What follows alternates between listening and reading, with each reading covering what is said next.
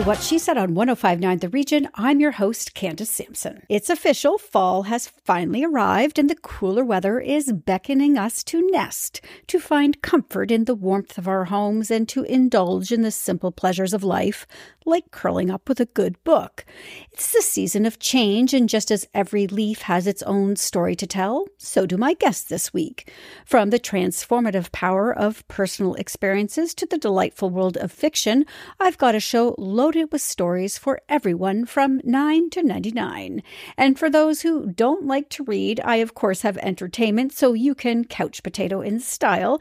And I squeeze in a little money advice too, since more than 50% of us in this country are feeling the crunch, present company included. Here's what's coming up.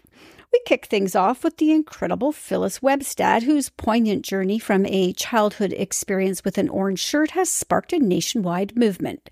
Today, we delve into her new children's book, Every Child Matters, a testament to the resilience of Indigenous communities and the importance of understanding our shared history.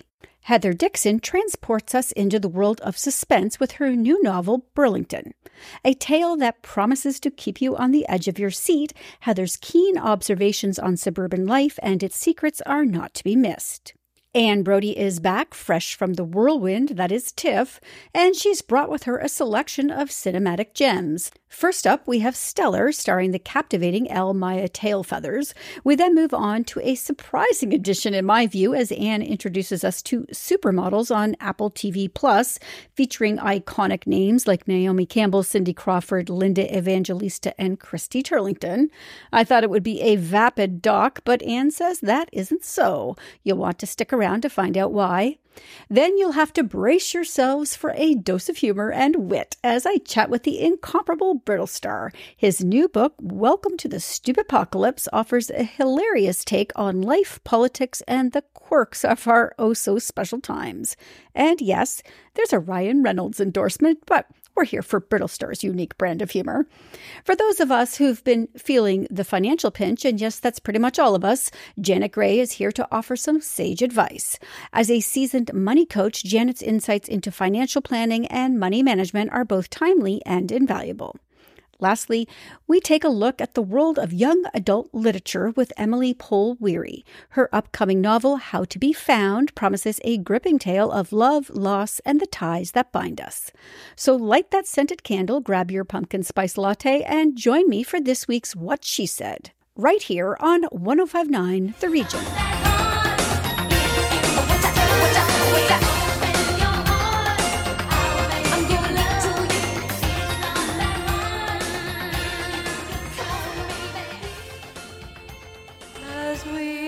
Marching, marching in the beauty of the day, a million darkened kitchens, a thousand mill lofts gray.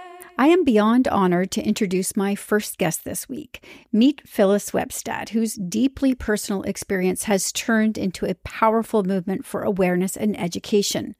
Phyllis's own story, which began with a simple orange shirt, has ignited a nationwide conversation about the impact of residential schools on Indigenous communities.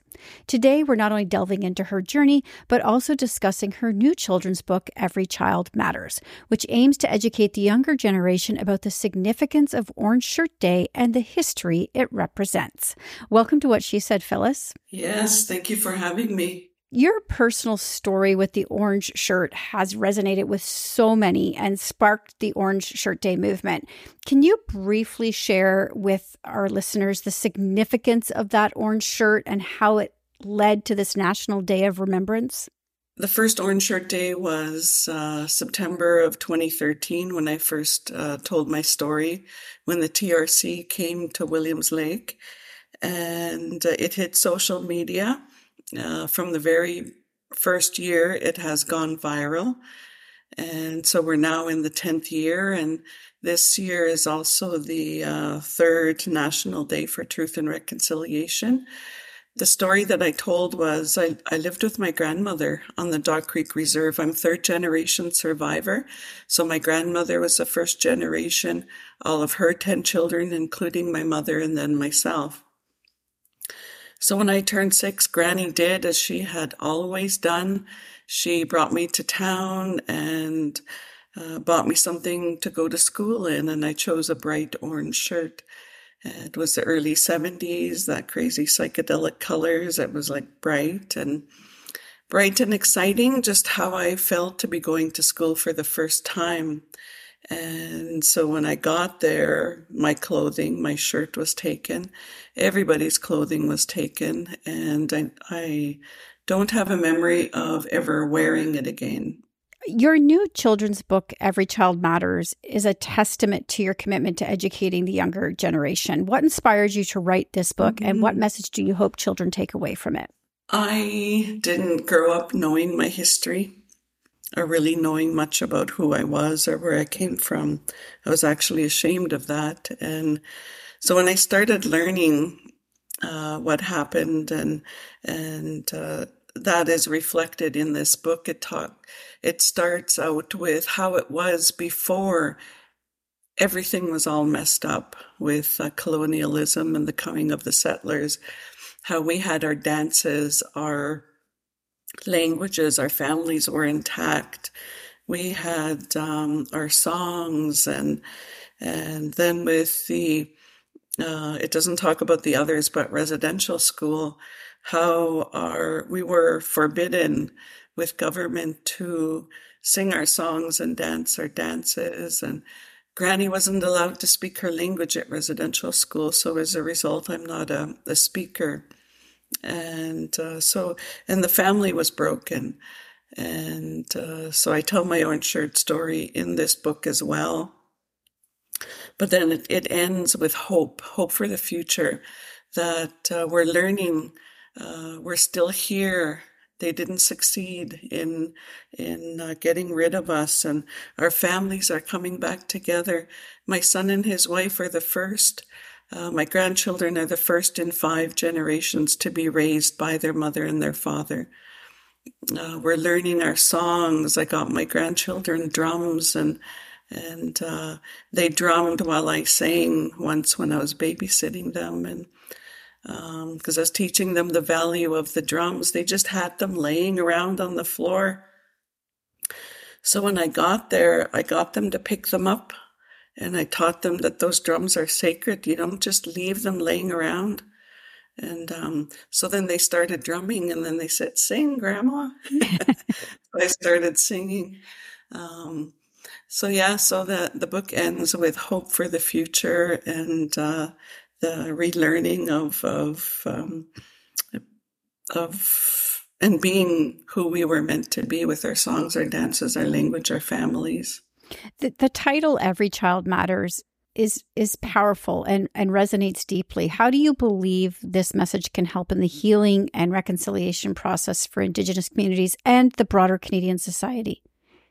Yeah, that's a packed question. So when we were creating Orange Shirt Day, we thought we needed a slogan, a saying to go with it, with the day. So Orange Shirt Day was created to honor survivors and their families and to remember those that never made it home. And when I told my story, I talked about how when I was there, I could be tired, sick, hungry, lonely, and there wasn't any adults to tend to us. 5 and 6-year-olds should not be comforting each other, and that's what was happening. And so I felt like I did not matter when I was there. And so in the beginning, that's where that started. And survivors are adults and elders now, but they were children when they were there. And also the ones that didn't come home, they mattered. So the Orange Shirt Society is a society of reconciliation. And the more we talked about it, it fit as well. So in the book and when I present, I say, no matter what color of the medicine wheel you are, every child matters in the past, the present, and the future. Orange Shirt Day, as you mentioned earlier, is now in its 10th year and has grown significantly over the years with schools, organizations, communities across the country participating. What are your hopes for the future of this movement, and how can individuals contribute to its growth? Yeah, I didn't plan this. Even if I had a business plan and tried to execute the whole thing, it would never have been the way it is. And so I have no idea what the next 10 years bring, but I plan on being alive for the next 20 plus years, and I look forward to that. But I know I would like to maybe do a couple of international travels, perhaps.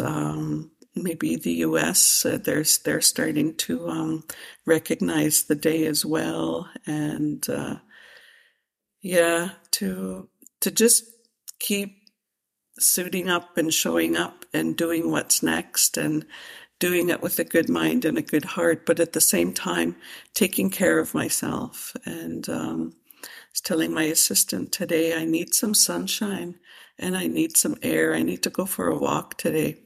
We have another event and events planned for the next few days. So, and a good meal, a good hot meal. So I haven't had those three things in a couple of days. So that's what I'm craving.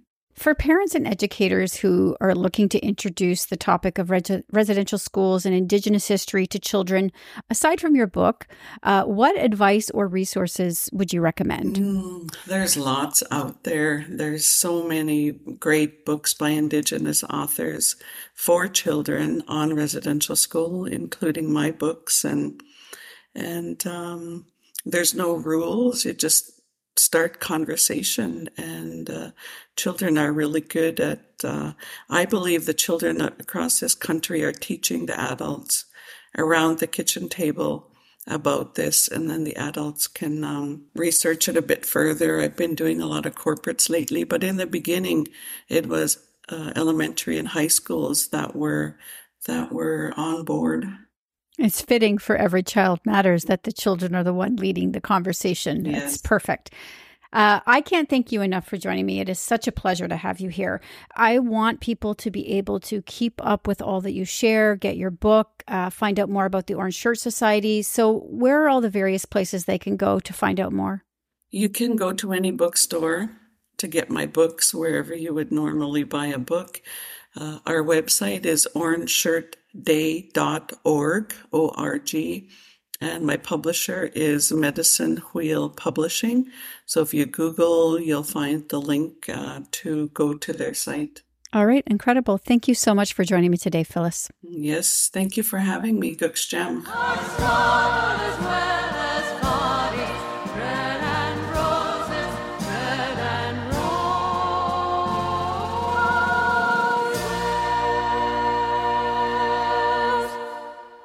More with Candace Sampson and What She Said coming up on 105.9 The Region.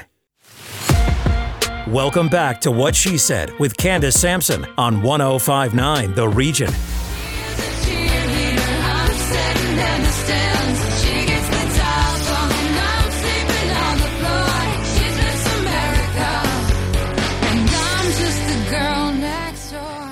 In this next interview, we're peering into the world of suspense, secrets, and the high stakes of suburban life with Heather Dixon, the author of the gripping novel Burlington. Heather is no stranger to the world of contemporary fiction, having penned titles like Last Summer at the Lake House. Beyond her literary pursuits, she's a managing editor of a nonprofit website and has lent her voice to various platforms discussing motherhood. Residing just outside Toronto with her family, Heather's experiences and keen observations have culminated in a tale that's both thrilling and thought-provoking. Welcome to the show, Heather. Thank you so much. Thank you for having me. Burlington delves into the complexities of suburban life, especially among the elite mothers of River Park Elementary. What inspired you to explore this particular setting and its dynamics? Well, I live in the suburbs, and I know they can get a bad rap for multiple reasons. People who hate the suburbs seem to really hate the suburbs, but I didn't want to paint my setting with like the typical, character of a suburb kind of brush. Because I see the benefit in growing up in a quiet area where there's lots of green space, living close to water. But at the same time, I know that the suburbs come with, complexities that I wanted to explore. And in particular for me, when my oldest daughter was going to kindergarten for the first time, I was walking her to school, and I found I thought I understood school because I had been there and done that, but I didn't quite know how to navigate this new world of the schoolyard again. There were like little groups and unwritten rules, and I felt sort of out of place. So that's where the beginning idea of the thread came from, or the beginning thread of the idea came from, and the plot and characters and storyline kind of all developed from there. And your protagonist, May Roberts, grapples with the challenges of fitting in and the allure of belonging. How much of May's journey is influenced by your own experience? I think fitting in and belonging are kind of universal feelings, that all humans want. It was interesting to me to see a couple of reviews that said they found May annoying because she wants to fit in. And I was a little surprised by that, because I think it's rare that we have so much self-confidence, or that we don't care what anyone thinks about us, or if we have friends. I think we all want to feel valued, and we're looking for friendship. And so that's, again, something I wanted to explore through the book, a theme that I wanted to bring in. And personally, I would say that I found after having kids, it was very hard for me to find time for my friends. And I think part of the reason for, keeping friends or making them when you're in this stage is because of the pressure, I think, on women to be, the perfect mom, the stress and tension of motherhood. I once wrote a blog called I Suck at Being a Friend Right Now, and it tended to resonate with a lot of women, but it was about how I felt guilty for not having as much time for my friends as I would like when I was a young mom.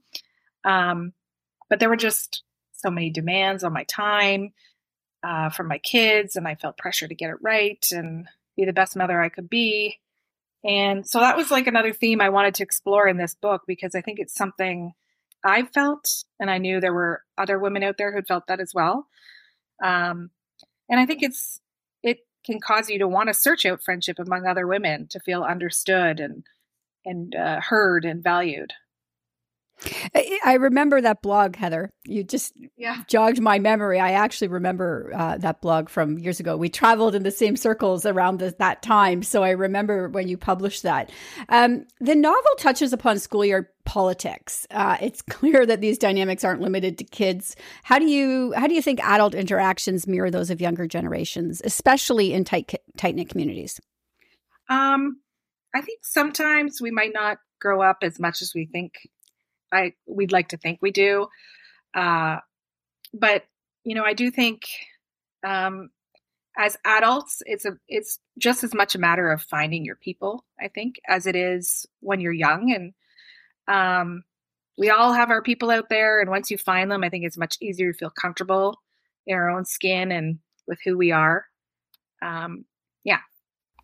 What do you hope readers take away from May's journey then, and the broader themes of the book?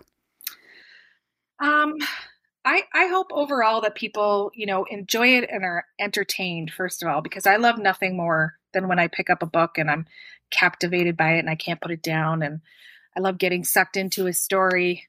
And my dream is to kind of create that experience for another reader with a book. But I'm really proud of it. And I especially love the parts where I write about motherhood in it. And I love the thought I put into the themes and the little messages. But overall, I just hope that, it finds its readers and that people are entertained by it, because there's nothing like getting swept up in a good book. Well, this interview is airing on an episode where I have a lot of books to share, because to me, fall is the best time to curl up on the couch under a blanket with a good book. So where can people find your book, perhaps even your other book, and keep up with you? So Burlington is available in store across Canada in Indigo. You can also find it online there. It's available on Kindle and Kobo, and also on Amazon, and also in some local libraries. And if it's not there, you can request it as well. And I can be found on Instagram as Heather Dixon Writer, and on Twitter as H Dixon Writer. All right. Incredible. Heather, thank you so much for joining me today. She's the prom queen, I'm in the marching band. She's a cheerleader, I'm sitting in the stands. Well, TIFF continues, and we have a very exhausted Anne Brodie with us today who has been watching everything everywhere. So, Anne, what do you got for us this week? I want to start with Stellar, which is a really intriguing film from Darlene Naponce, and she is an Indigenous filmmaker. This one stars El Maya Tailfeathers, who we love, and Braden Clark. And they're a couple of people sitting in a bar in Sudbury, and they're looking out the window, and it's chaos. Everything is on fire. People are running. Things are falling out of the sky, but they're not moved. They just sit there and talk to the bartender, played by Rossif Sutherland. So it's a really philosophical thing. It's about how the mines were created, that an asteroid fell to Earth 1 billion years ago, and Mother Earth split the ground, and serpents swam, and he braid, and now it's up to he and she to braid the rift again. So it's quite an experience. It's sort of magic realism and tradition, Indigenous tradition, and surrealism. I have to tell you, I laughed a little bit to myself when you mentioned they were sitting at a bar and all this chaos is going around and they're just sitting there. That feels like life, right now, because there is chaos all around us. Isn't it? And we're just moving on. Yeah. Just incredible. It's crazy. So, wow, that actually hit hard. All right. So I'm surprised, I have to tell you, that you put supermodels on the list. Oh, I did not want to. I thought this is going to be so junky. It's going to be just a hagiography. Oh, we love these girls. They're so beautiful, blah, blah, blah. Well, it wasn't at all. So you've got Cindy Crawford, Christy Turlington, Linda Evangelista, and Naomi Campbell. So we follow them over the past 30 years. By the way, they've retained a really strong friendship, the group of them, ever since. Linda's had terrible health experiences. But so they do recall their past. And Cindy talks about this time Oprah made her stand up and show her audience her body. So they went through a lot of stuff. I mean, they lived the life. They were the 4 most famous women in the world at points in the 80s and 90s, but they didn't have it easy. Nobody has it easy. And these girls didn't have it easy. So it was very interesting to me in the end, and I was expecting nothing. Yeah, I got to tell you, that's exactly what I thought. And I would have absolutely passed it by had you not put this on the list. So I will watch it when it comes out now. Carolyn Taylor, this trailer, I laughed. First off, I love Baroness von Sketch. Such a great show. Yep. And Carolyn Taylor's a delight. But I also saw Mae Martin. And I also saw Mae Martin in it, and I love Mae Martin. So what's this about? Yeah. So the whole shtick is this. Carolyn she was so affected by one of the Olympics that's when her queerness came out, and that's when her love of sport and skating. Well, she can't skate for peanuts. So she brings all these internationally renowned skaters, Olympic gold medalists, to teach her to skate in a couple of weeks. And it's hilarious.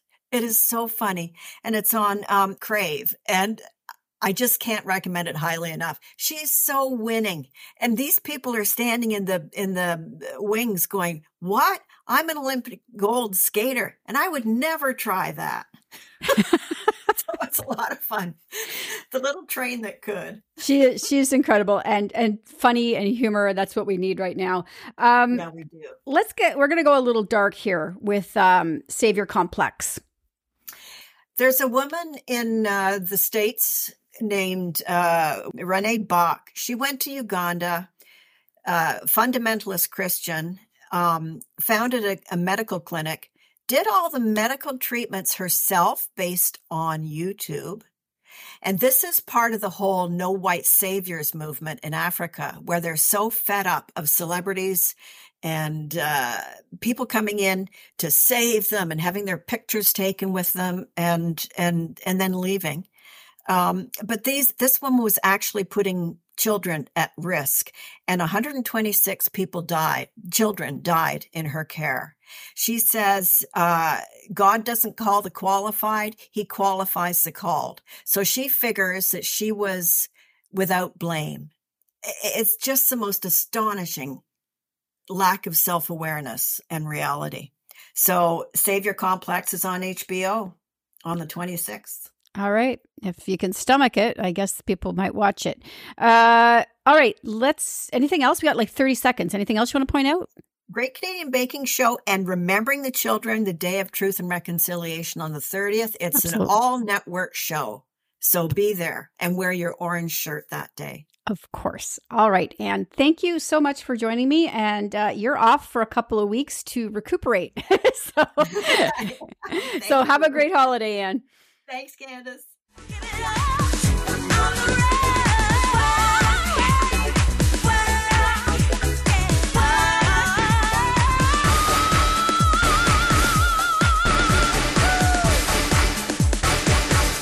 More with Candace Sampson and What She Said coming up on 105.9 The Region.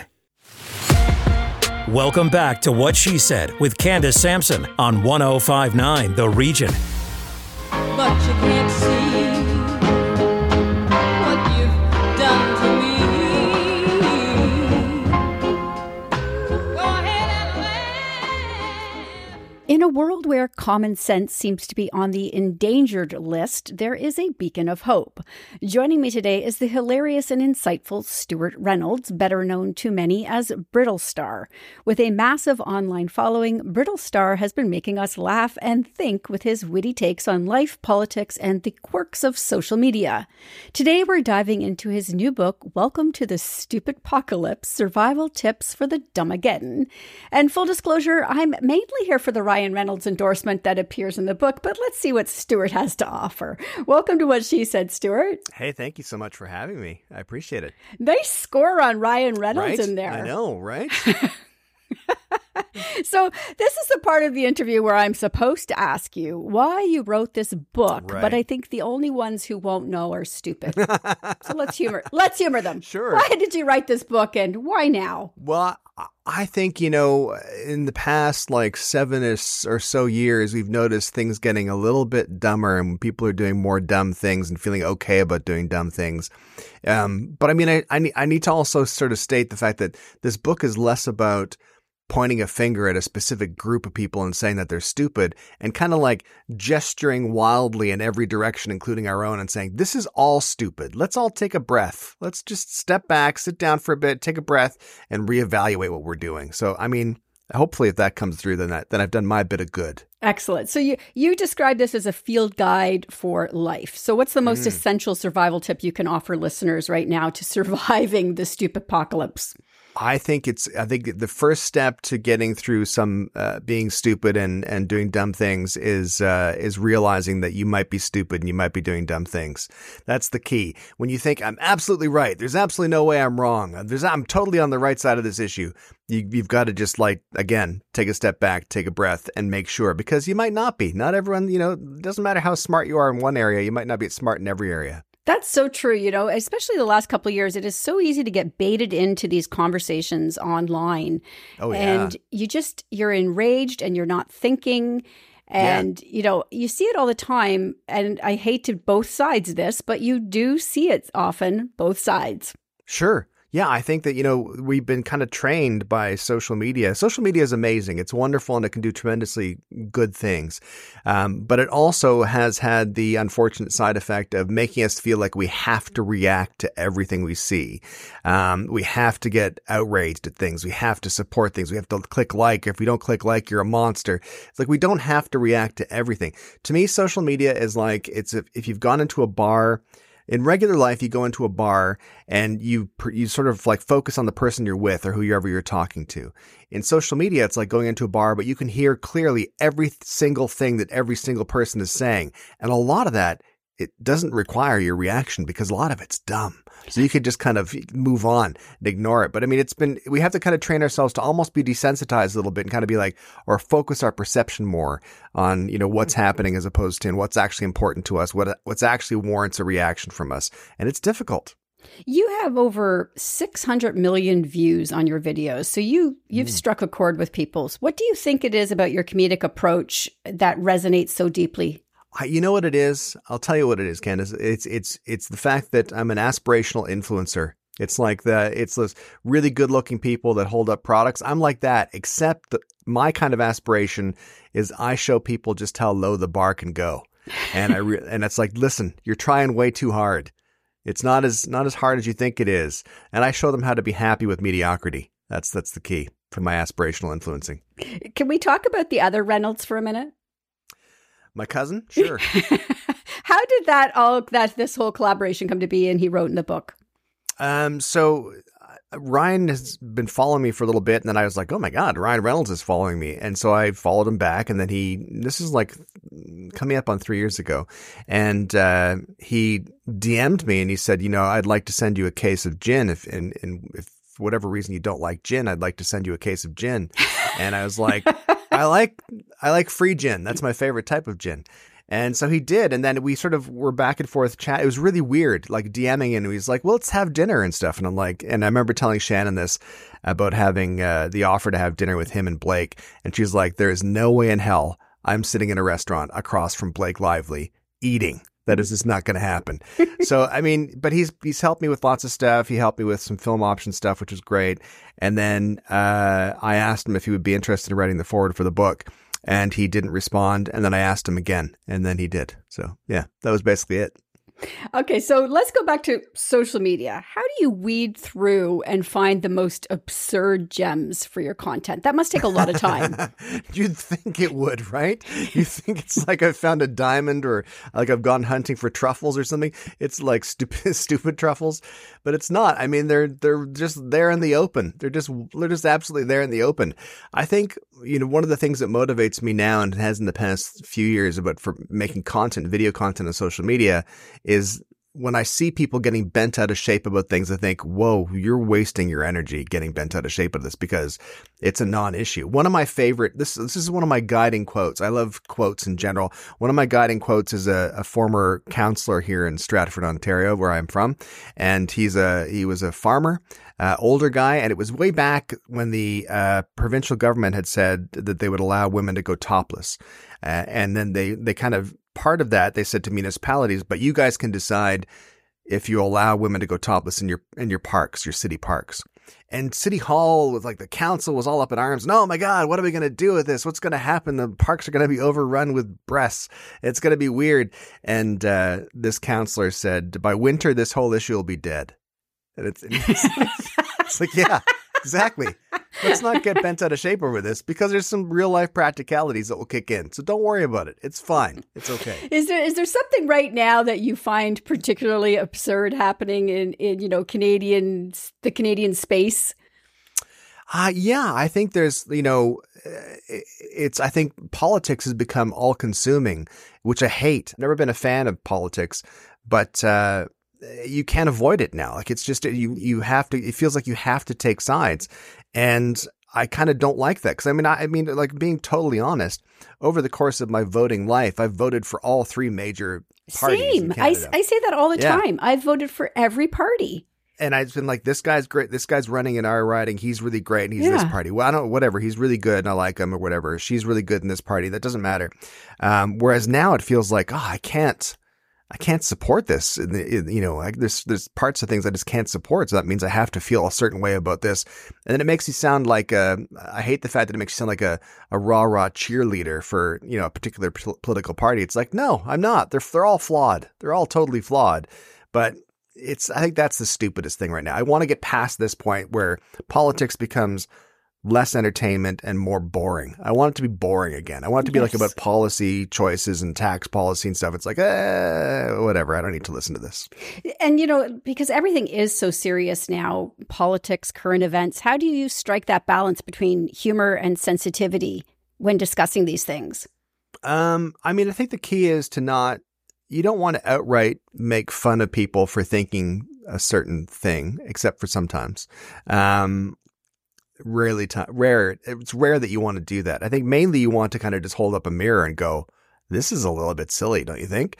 And if you can find the right words to do that, that's kind of the most effective way, because I think people have to, the thing is that, there's so much misinformation, there's so much disinformation, there's so much spin. that it's easy for anybody, it doesn't matter, of all walks of life, to be taken in and to sort of, get entrenched in these beliefs on things that might be wrong. So you have to offer them kind of a nice way out.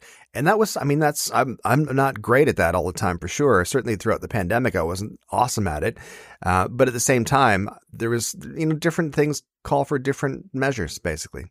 Is Shannon your filter? Do you run a lot of things through Shannon? Does she say, no, that's too far? Yes, she does. Now, usually she says it's too far, like way before it's too far. So she is a very cautious person. And usually I will ask her only when I'm really, really curious about, like, am I missing something? And then she'll provide her perspective. And sometimes I agree with her. Other times I know that if she goes, I think that's a bit too far, then I know that I've hit the right spot. That's the perfect spot.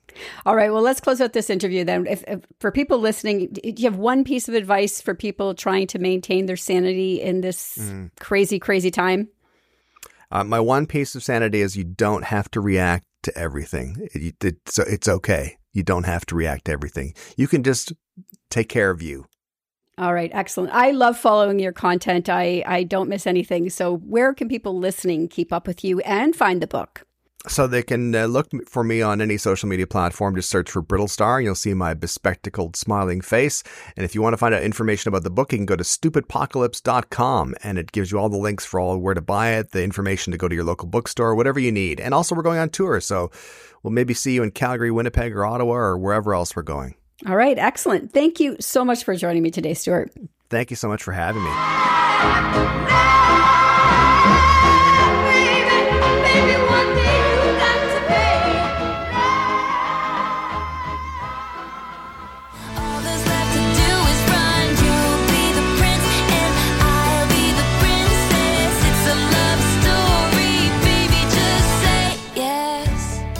In this next interview, we're diving deep into the intricate world of young adult literature with none other than award-winning author Emily Pohl Weary. Her latest novel, How to Be Found, is set to release on September 26th and promises a gripping tale of two inner-city teens navigating life's tumultuous currents while highlighting the importance of chosen family. From captivating novels to stage plays and beyond, Emily's multifaceted talent resonates across various mediums. Emily, thanks so much for taking the time to join us today. I'm so happy to be here, Candace. So How to Be Found deals with themes of identity, chosen family, and the challenges faced by inner city teens. So what inspired you to delve into this narrative? The novel is actually highly autobiographical. I won't get into exactly which parts are, but there is a lot of similarity between Mishi and Trissa's life and my own. When I was a teen, I wanted to capture the feeling of being a teenager growing up in downtown Toronto. So both Mishi and Trissa are at crossroads of their lives with varying identities and experiences. How did you approach writing such contrasting characters, and what do you hope readers will take away from their journeys? Mishi's personality, Mishi's the main character, is a lot like me. At that age, I was the one who always loved to read, always had a stack of books on the go, and it wasn't hard to find teenagers. I've done a lot of work with teenagers over the years. I write for them and I've run workshops for them in downtown Toronto. So I was thinking about the different kind of interests and personalities I'd met and interacted with in my life. And I think when you start from a place of really loving your characters, really wanting them to come alive, and hoping that the readers will relate to their quirks, to their humor, to their oddities, then you can inhabit them in a way that brings them to life. And, hopefully readers will feel like they actually know the different characters in the novel intimately, even though they're made up. And your book also touches on the online sex industry, luxury nightclubs, and even a serial killer operating within the city. So how did you balance these really intense elements with the young adult genre? I have to say, in the past, I've written a lot of kind of fun, sassy characters, girl werewolves, girl detectives. I think there's a bit of a theme there because Mishi's obsessed with girl detectives too. But I deliberately tried to move away from that and write what my teen years were like, because I think we're doing a disservice to teens, especially teens who struggle, by showing them only characters who are kind of, getting through life without too many scars and unscathed. I wanted to show the kind of girls who are survivors and who may make mistakes, but who figure things out for themselves and end up moving on and living with their choices and the good and bad that's happened to them in their lives.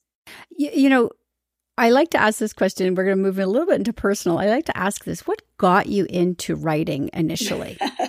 Honestly, Candace, it was a bit of a process of rejecting everything else. The only thing left was reading and telling stories. I love to read. I love, more than reading, I just love stories of all kinds. I love video games. I love movies. I love podcasts. I love radio. I love anything where someone's telling me a story. I like to listen to the voice and get a sense of the world, and I can really imagine it all. And I also early on started to make up my own stories. So I cast my entire grade 5 class in The Wizard of Oz and rewrote it in French. I don't think I finished that script, but I was determined to create stories of my own and to take the stories that were out there and kind of give them a spin.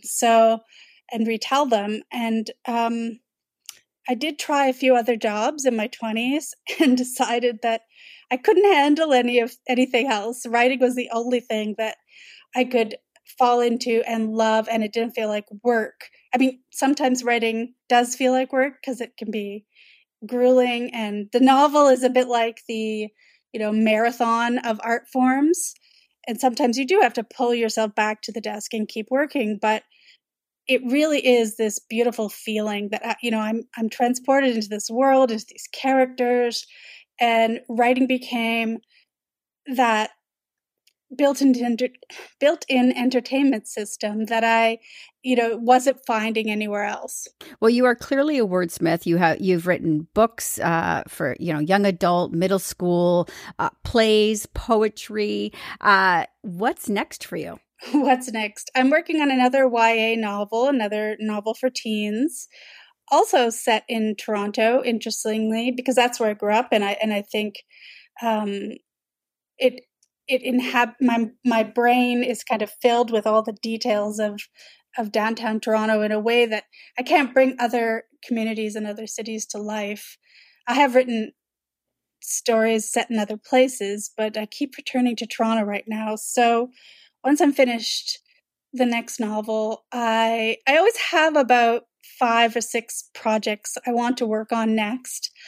But I'd really like some time to come up with something new. I've been thinking about Greek mythology and how it can form, those old stories can form the basis for new stories. And I really am drawn to Persephone, the character Persephone, the mythological figure. So I'm playing with a whole bunch of ideas in my head, and I'll see which one sticks long enough for me to actually finish the novel. Well, I can't wait to hear about it when you come back and tell us more about your next novel. But in the meantime, where can people find How to Be Found, and how can they keep up with you? People can buy How to Be Found at their favorite local bookstore. They can buy it online, and it's being recorded as an audiobook right now. So you can even listen to it. Audiobooks are one of my favorite ways to consume stories. Incredible. Emily, thank you so much for joining me today. It's been a pleasure. Thank you, Candace. Nice talking to you.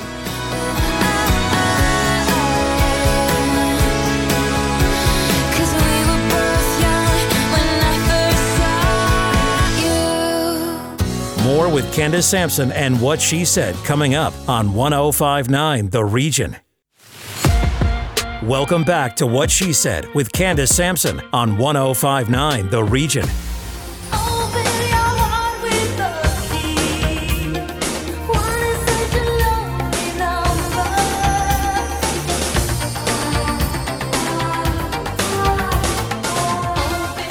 As Canadians grapple with rising consumer debt, understanding its implications and seeking solutions has become more important than ever. In this next interview, we're taking a closer look with Janet Gray from Money Coaches Canada. With her extensive experience as a certified financial planner and her regular contributions to major media outlets, Janet offers a unique perspective on the financial challenges many Canadians are facing right now. So let's explore the current debt landscape, its impact on our daily lives, and the steps we can take to navigate these uncertain times. Welcome to What She Said, Janet. Hello. So consumer debt in Canada has reached a new record high. So can you give us a snapshot of the current situation and why this is so concerning? Well, it seems like it's surprising, but I don't think it is a surprise. I mean, of course it's going to be high. People have taken on debt, whether they mean it in ways that they have to spend on their basics. Like some people are using it to buy their groceries and then they don't have the means to repay it. Other people have been impacted by rising mortgage variable rates. So now they don't have the means to pay their credit cards. So it's impacting all levels of income. Although people, of course, with lower incomes are having a harder time to find the surplus to make payments. This is incredibly stressful. Not for a small minority of people. I mean, the majority of Canadians are feeling the stress. So how do you see this manifesting in the day-to-day lives of individuals and families? Hard choices. And tough choices. Like I say, some people don't have the money. They have to put the groceries, gas on their credit cards with no expectation of ever paying it down and maybe not even meeting the interest payments on that debt. It's hard. It's going to be hard choices. People need to maybe take a closer look at where they're actually spending the money and then backstepping and really, here's what's needed and here's what's wanted. The wants are going to have to wait and crunch down on what's needed and maybe even look at the needed. Do some decisions when you're doing your groceries. I'm buying no name. I'm not buying as much meat. I'm not buying, vegetables out of season and stuff, making decisions. But that comes on having an awareness around your situation. And in times like this, when people are stress motivated, it's really hard to have that contemplation space to think these things through a little bit more. For those people who are able to, look at their financial goals and still perhaps address some of them without, putting groceries on credit cards, which is just breaking my heart. What can they do to, still work towards the financial goals while dealing with all of these additional financial stressors? Yeah. And again, it's really having a plan, right? A planner is going to say that. It's about having a plan. It's knowing that you might have two streams. You might have a stream of your surplus that's paying down debt, but at the same time, you still want to live your life and have some fun and enjoyment. So maybe you're going to, agree that it may take me 4 years to pay down that debt. That's reasonable. But at the same time, I'm saving towards other goals that are as important or more important potentially. Do you have any advice for people who are now, looking at delinquencies, defaulting on loans, perhaps looking at bankruptcy? Speak up. You need to get professional help. You need to speak to a credit counselor or a bankruptcy counselor, see what your options are.